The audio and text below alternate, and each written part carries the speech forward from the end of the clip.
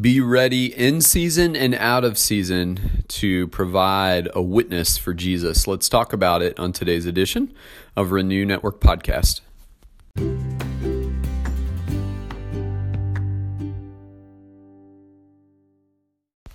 Good morning, my friends. We're moving on in our study of Acts chapter 13. Today we're looking at 13 through 16.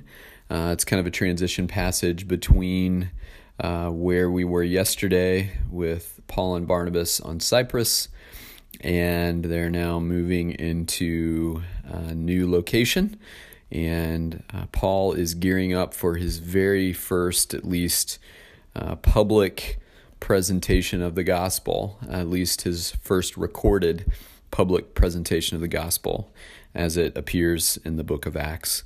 And so we will move into that space next week, but today we're kind of in the transition passage, and we'll see what God has for us today. Heavenly Father, we love you. We thank you so much for this opportunity to pause and study your word, and we give you thanks for the truth of your word, Lord God. Help us to walk in its ways. Help us to walk in your ways as you lead us. Send your Spirit to teach and instruct and enlighten our understanding so that we might grow to be more like your Son, Jesus. And we give you thanks. In his name we pray. Amen.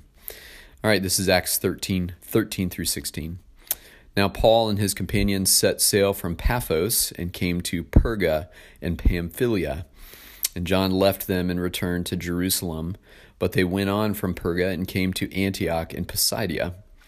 And on the Sabbath day, they went into the synagogue and sat down. After the reading from the law and the prophets, the rulers of the synagogue sent a message to them saying, "Brothers, if you have any word of encouragement for the people, say it."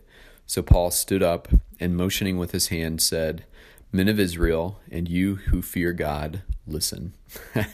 Now we're going to stop there because Paul's going to get into the specifics of his message. And there's really only one thing I want to draw our attention to today. Here we have Paul and Barnabas again traveling. They're moving into a new space, actually moving back into Antioch in Pisidia. I'm thinking that's how it's pronounced, Pisidia or Pisidia. And it's the Sabbath, and all of the typical readings and messages have been gone through. And one of the leaders of the synagogue says to Paul and Barnabas, offers this invitation: if you have any word of encouragement for the people, say it. Now, he is presuming a ready witness, that these two men, these men of God, have a word of encouragement for the people at the ready.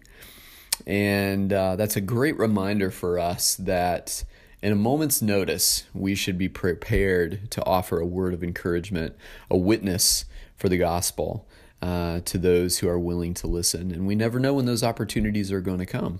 And I don't know that Paul and Barnabas necessarily thought that they would be invited to teach or offer a word of encouragement that day, but here they were in the moment, and the opportunity presented themselves. And Paul stood up and was ready in the moment. My question for us is, are we ready in the moment? Do we have a ready witness? Is our testimony something that we readily share and are happy to share? Or are we kind of caught in this place where we struggle to be free with our witness? We're a little afraid of sharing because we don't exactly know what we would say. If you're in that place, I pray that God would move you out of that place into a place of greater confidence in sharing your witness and sharing your testimony.